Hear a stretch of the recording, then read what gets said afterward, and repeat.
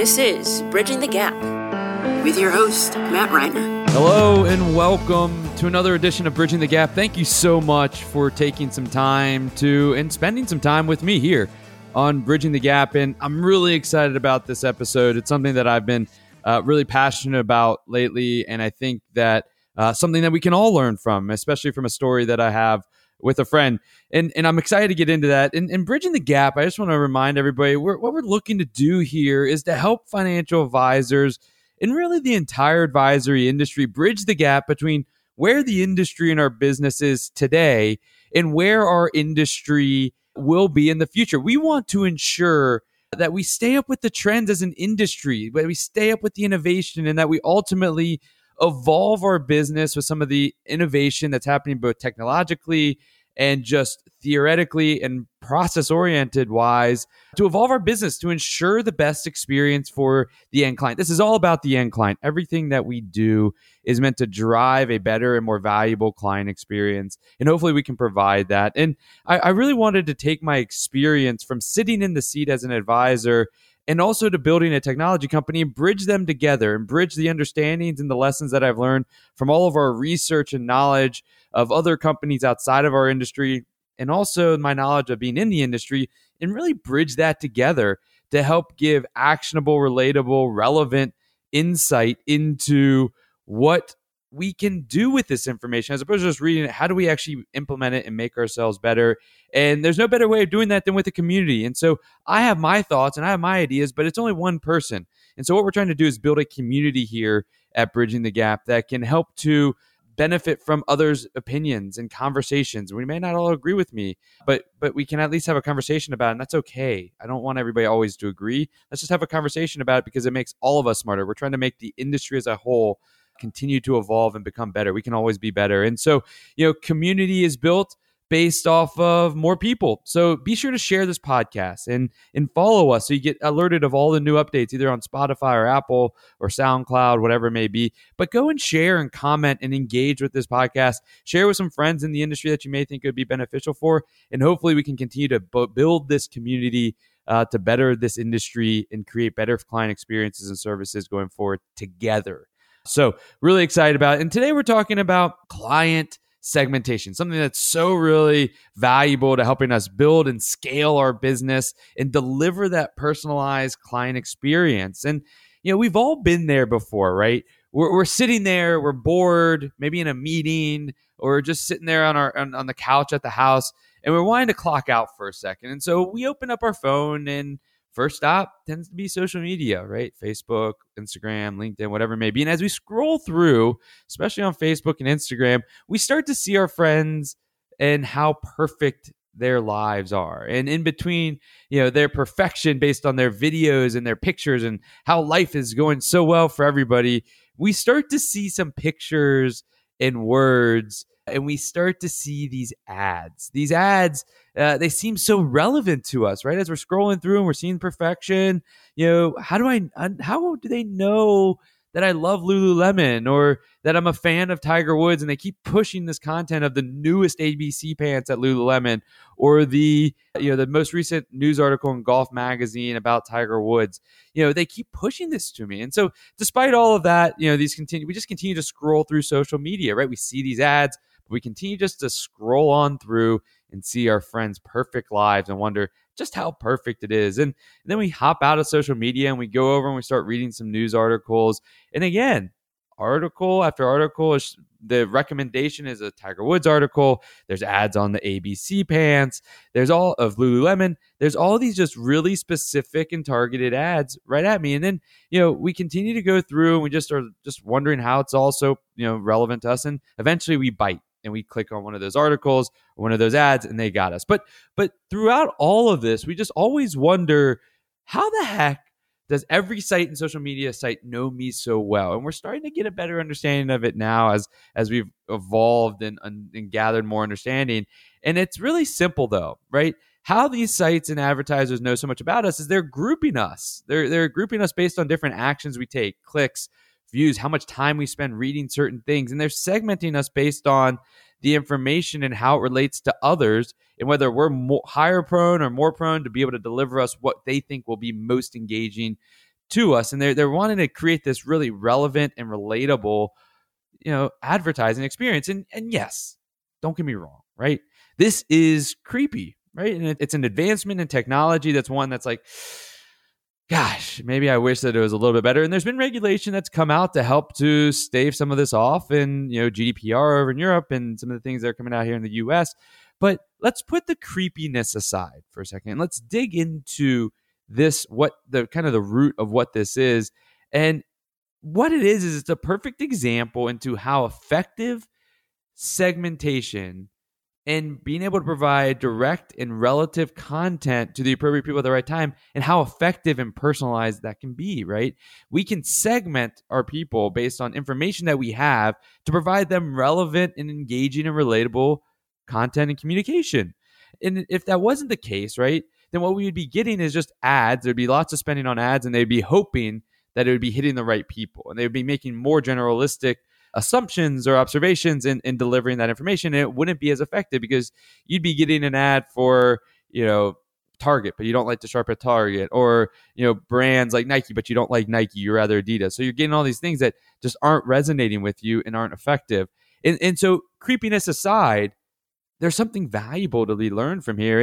And so then the question gets to, all right, Matt, that's really great. Thanks for reinvigorating this thought in my mind about how creepy advertising on social media is and how much they know and the internet knows about me, etc. So what does this have to do with financial advisors? Well, it's really, I think that I want to just be sure before we get into that, is that we have to put that creepiness aside, right? Let's alleviate that, and let's just have an open mind about how this is effective from a business standpoint and being able to deliver enhanced client experience and service going forward.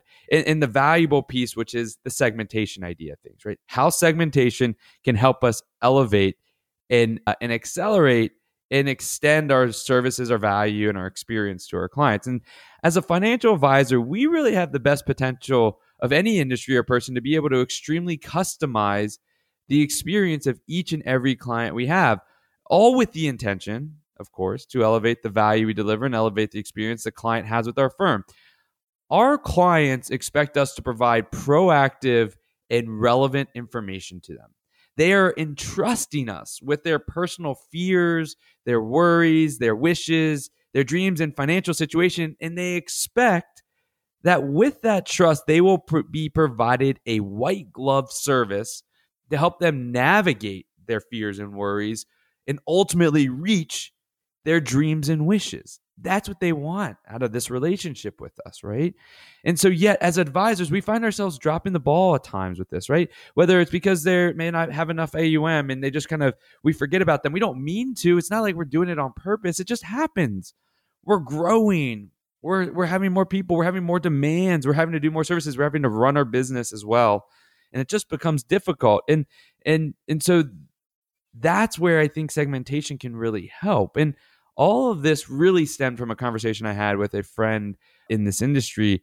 And they had just experienced, and it was just in the moment, right? I had just reached out to him and we were talking, and he had just had this experience. So it was top of mind and relevant. And he had this experience where the client was frustrated, and he just got off the phone with them, and they felt that the relationship or the service that was being offered to the client was reactive. And the advisor, I know him really well. He's not reactive. He's proactive. He's thoughtful. And he's passionate about serving and helping clients. And so it kind of actually hurt and stung him a little bit as well. And, the client explained to my friend that they were receiving general information and were only being serviced when they asked or sent in, in a meeting or sent in an email or a question or a concern, and that they had wished that the team was more proactive. And that resonated. I get that. I've had that conversation with clients in the past, and it's forced me to continue to evolve the way I run my businesses and I serve my clients and everything of that nature. And so I just started, asking questions as I usually do, and sometimes it becomes annoying. But I kept on just asking questions, and they were mainly why questions, right? Why aren't you all more proactive? Like, what's holding you back? Why is that such a time consuming? Why is that more valuable than doing X, Y, and Z? Why is it so time consuming to be proactive versus reactive? Why did the client feel that everything was general? Do you send out newsletters? What's in those newsletters? Why do you include certain articles in the newsletters? How do you go through that process? And why are you all not able to provide more custom proactive communication to each client? Why is it so time consuming? Why is it so difficult? What types of technologies are you using? What types of processes do you have? And it kind of was just a really engaging and open-minded conversation by both of us. And the answers tended to come back to two main points: time and data. That's what it tended to come back to. And the time it would take to sift through all of the data and notes to be able to find proactive touchpoint opportunities and relatable content for each specific client would consume the team and ultimately stunk growth. And growth is kind of the key, right? And yes, we are focused on helping serve clients, but we have a business to run. If we don't run the business the right way and we don't grow the business, then we're not going to be able to serve clients at all, because it's not a nonprofit, right? And so we have to balance all of that in the time to be able to go and think through every single client and make sure that what we're saying to them is proactive and valuable to them. It just the time, and then the data, getting the data in. There's no processes in the firm to help with that, to get the data in and to help them organize that in a way that can be utilized for that standpoint. And so it becomes difficult for the advisor and their team. And so what we took away, and I kind of want to walk through this, is that we continue to expand this conversation and the takeaways. And it led me down this path of how do we create better processes for an inputting data to enable us to be better at being proactive at scale, right? How can we go from being this really reactive, not all the way just to being really, personalized and proactive for every single person, but how do we move along that spectrum to get closer to the middle, right? And I know that it's baby steps. So how can we move from at least being proactive at scale to smaller groups of clients so that they start seeing it, and then we can go to being hyper personalized for each individual client, right? How do we become hyper personalized for groups of clients? And it all leads back to the segmentation. And as an industry, we tend to focus on some segmenting our clients based on AUM, right? Our platinum clients have AUM of 5 million and above. Our gold are $1 million to 5, and et cetera, right? The challenge here is that this basic segmentation doesn't allow for customization that we found out about my friend's client in that conversation. And, because for instance, do all platinum clients, do they all need information on RMDs and Medicare? Or are there 50-year-olds or 40-year-olds in there that's irrelevant to or fall on deaf ears? And can I come across a travel package. It's like, hey, I want to be able to send this to all my clients. Can I send that to all my platinum clients? Or is it going to fall on deaf ears to them? And finally, do all of my $5 million clients worry about small market drops the same way, or just a small few? And so if I send them something about the market dropping, is it going to spur more angst and anxiety for those that actually don't really mind what's going on, but now because they hear from you, they're worried? Or is it going to be enough and detailed enough for those that do worry, right? How do you get to that point? And the way that we initially segment our clients isn't wrong, right? This is the tendency of all firms, and it's the easiest way to do it. And that's why we start out with this type of segmentation. And, as an industry, though, we have to do a better job of deepening and evolving segmentation. And that starts with understanding the best approach to segmentation for our firm. What is the goals of our specific firm? Is it to grow referrals? Is it to lower churn rate? Is it to, organically grow or inorganically grow, whatever it may be, right?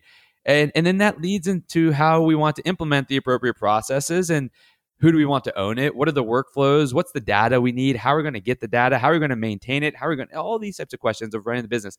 And it can be and seem really daunting, but it's a really important part of our business that we don't give enough credit to. And we always look back and we say, well, why aren't we growing enough? Should we spend more on marketing dollars? Should we go and buy a new firm? Like, why aren't we growing? Why aren't we seeing the type of growth that we desire? And it really sometimes does, we overlook some of these processes that are so valuable and needed and opportunities for us to grow. So for me, I see three methods of segmentation, right? I see a beginner, an intermediate, and advanced. Very simple. Let's just keep it basic, right? The beginner, this is the example we talked about above, right? Based on AUM. It's the quickest and easiest and the one that we all use when we first start out because it's the easiest and it makes the most sense. We're just trying to get our business going. We just want to have something, and this is where it goes. And too often we forget about segmentation, so it stays that way even as we continue to grow.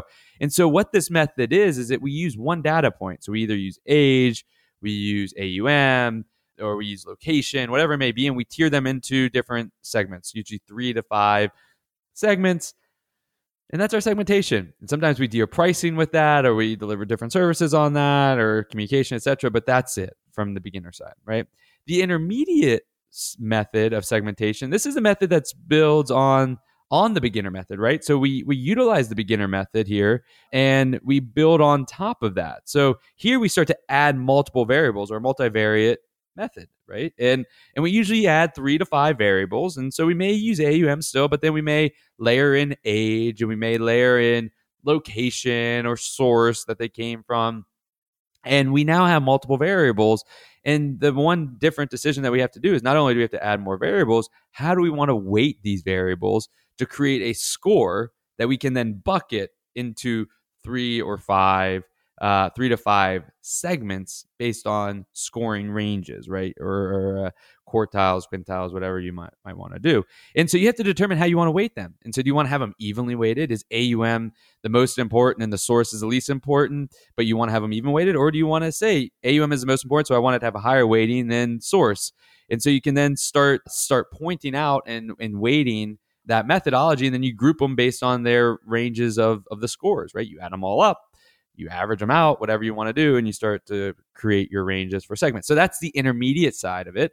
And then the last one is the advanced side, right? So the advanced methodology continues to build on each of the prior two methods, right? The advanced segmentation is an additional layer on top of the intermediate method. And this method really calls for, this method is going to be able to hyper-personalize at scale and will allow you to move across the spectrum to hyper-personalize individually for each individual client if you go this method, but it takes time. With all the most impactful and valuable things, they take time, they take effort, and they take monitoring and iteration. And that's what this advanced method is going to need.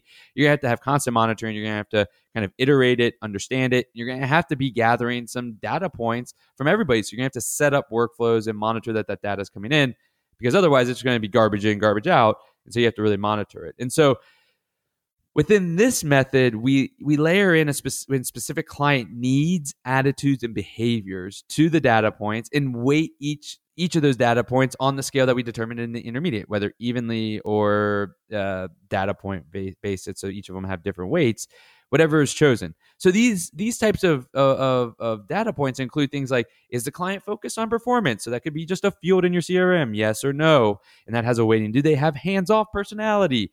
Do they have a desire to pass money to their heirs? What are their hobbies, etc.? This is where you can start layering in hobbies, but it's mainly behavioral, attitudinal type of data points that you can only get as a human conversation with them that you're updating and putting in based on the prospect meetings. And you add those data in, and now you have a more complex segmentation, but now it's even more hyper-personalized based on these segments because you know so much more detail on them. You're going from a very large focus of just one data point to multiple data points, getting more focused to now really hyper-focused.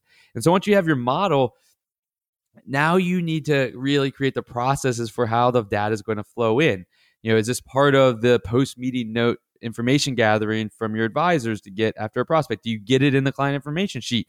So you have to get the data flow process and built in as well.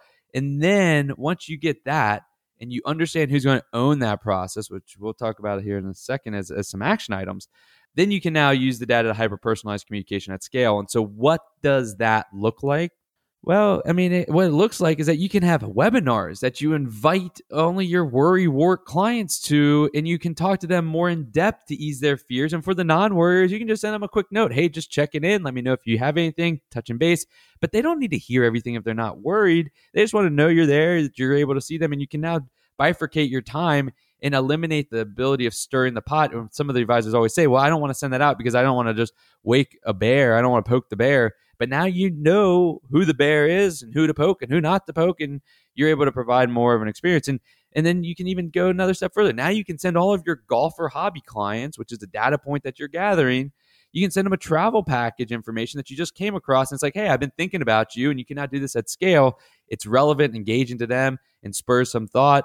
And then for the theater clients, you can send them theater packages and news that you find and come across on different plays and theater opportunities that are coming across. And then you have the ability to create hyper-personalized and proactive strategy for all of your clients based on their needs and their desires. And so, Medicare or charitable gifting, you can have those conversations more specific to them. You can search now because you have the data being inputted in a properly way. So you can now search more effectively. You can engage more hyper and personalized, and you can now be more proactive in nature. And so this can alleviate the client that wants to be contacted versus the one that is okay with things being hands off, right? You have the balance and understanding now, but you have to get this information into your model and into your CRM and into your processes so that you can, start being able to be more hyper personalized at scale. So, what this really comes down to from my standpoint is that there's a lot, right? There's a lot that goes into this, and it's a process that can't just be one and done, meaning that you do it and you just put it on the shelf and it just runs on its own. And yes, a lot of it's not going to take every day of your, every hour of your day to monitor it. It may take a long time to set it up, and then your time continues to go down, and then you'll re-engage with it over time as you start monitoring and tracking it. But the benefit is extreme. It increases the stickiness of clients. They stay with us. They see the value, because remember, the value that you're providing is in the perception of the beholder or the client. And you want to ensure that they're continuously seeing the value. That kind of surprise and delight moment is so valuable in terms of helping the client continue to build trust and faith, and also just helping you to be top of mind to them, which will ultimately help you grow. It will help your churn rate, etc. And those surprise delight moments that you can do at scale more effectively are just going to continue to build up and be of value. So what do we need to do? There's four steps that I see, right? Step one is it starts at, you need to determine what you want to accomplish with a new segmentation strategy. Is it more referrals? Is it less churn? Is it to get more client engagement? You just want your clients to just be engaged with you, right? What is your firm goal that you're trying to do? And make sure that you set that out clearly and be able to communicate that to everybody as you launch this new segmentation strategy to your internal team, that you know that you're able to present. This is why we're doing it, and this is the impact it's going to have on you, advisor, you, CSA, you, operations team, etc.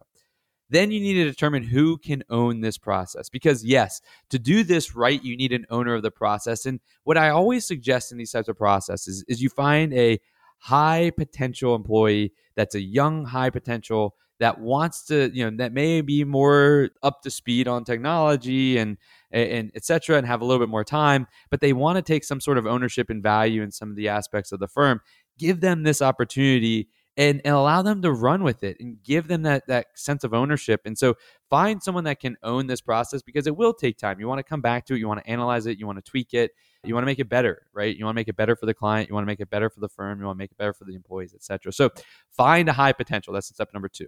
Step number 3 is give that high potential or that owner of this project the reins to develop the method for segmentation and the strategy and process to gather information. Back off. That's what I'm saying. Back off and let them run with it and provide you with answers. Now, you have to make the expectations very clear. I want it done by this time. I want tracking of X, and B, give them the guardrails and then let them go and pave the road. And that's really important. It's something that's hard. It's been hard for me. It's hard for every owner, founder, manager, etc. But you have to let them do that and let them run with it and go build it out, and make sure that the expectation could be, you have to send me an update every 2 weeks of your progress, and you can help coach them and guide them, but let them build it and implement it and be the stakeholder in it. And from that standpoint. So that's number 3. Number 4, and this is one that I know it kind of maybe seems counterintuitive or hypocritical or going against what I just mentioned, but as a leader in the firm, although you're giving the reins away, you have to be the champion to push this firm wide, right? You are looked at as the leader, and you have to be the one that pushes this firm wide. Why is it important to the firm? Why did you choose XYZ to be the person? Why did people need to follow the processes and get the data in? And you have to be the champion of it to help the person that you have put in as the champion to be elevated up, to get the respect, to understand it. If you expect them to go and get the respect that's needed to get this working within your firm, it's not going to happen likely, right? Unless it's like a co-founder that's doing this, or maybe another partner or something of that nature. But you have to help them be the leader and the champion of this idea, because if not, then it'll just fall flat. So, those would be my 4 steps that we would look at to get this off the ground and running. Now, within step 3, once you give them the reins, they have a ton of decisions to go through, right? They have to determine what methodology, what data points, what weighting system, what's the process of getting the data, what's the simplest way, testing it with some of the advisors and the team members, iterating it, then implementing it, and then working with marketing and how do you want to utilize this data. But let them take those steps forward, right? There's a ton of different iterative steps that go into that process that have to be thought through. And that's what the owner of the project really should be focused on. And so, being targeted by advertisers on social media and during our web searches is probably the most annoying thing that has come with such advanced technologies, right? I mean, and maybe robo-text and robocalls is right up there close to it. But there is no denying how relevant and personalized those advertisements get that are directed at us, right? We, as financial advisors, though, are in the business of providing exceptional and valuable service to end clients to help give them peace of mind and clarity in their financial journey, right? We have a responsibility as financial advisors to ensure that each client is receiving this value in the way and format that they want when they want it. And given our role in the process, right, we have the ability to shape the experience to be hyper personalized, not for our benefit, but rather for the benefit of the client, to help them continue to understand their situation, their journey, and ultimately reach their goals, wishes, dreams, desires that they're hoping that we can help with. And so this idea of segmentation, this idea of gathering more information, analyzing and segmenting clients to provide hyper-personalized communication will never diminish the need of the human in the relationship.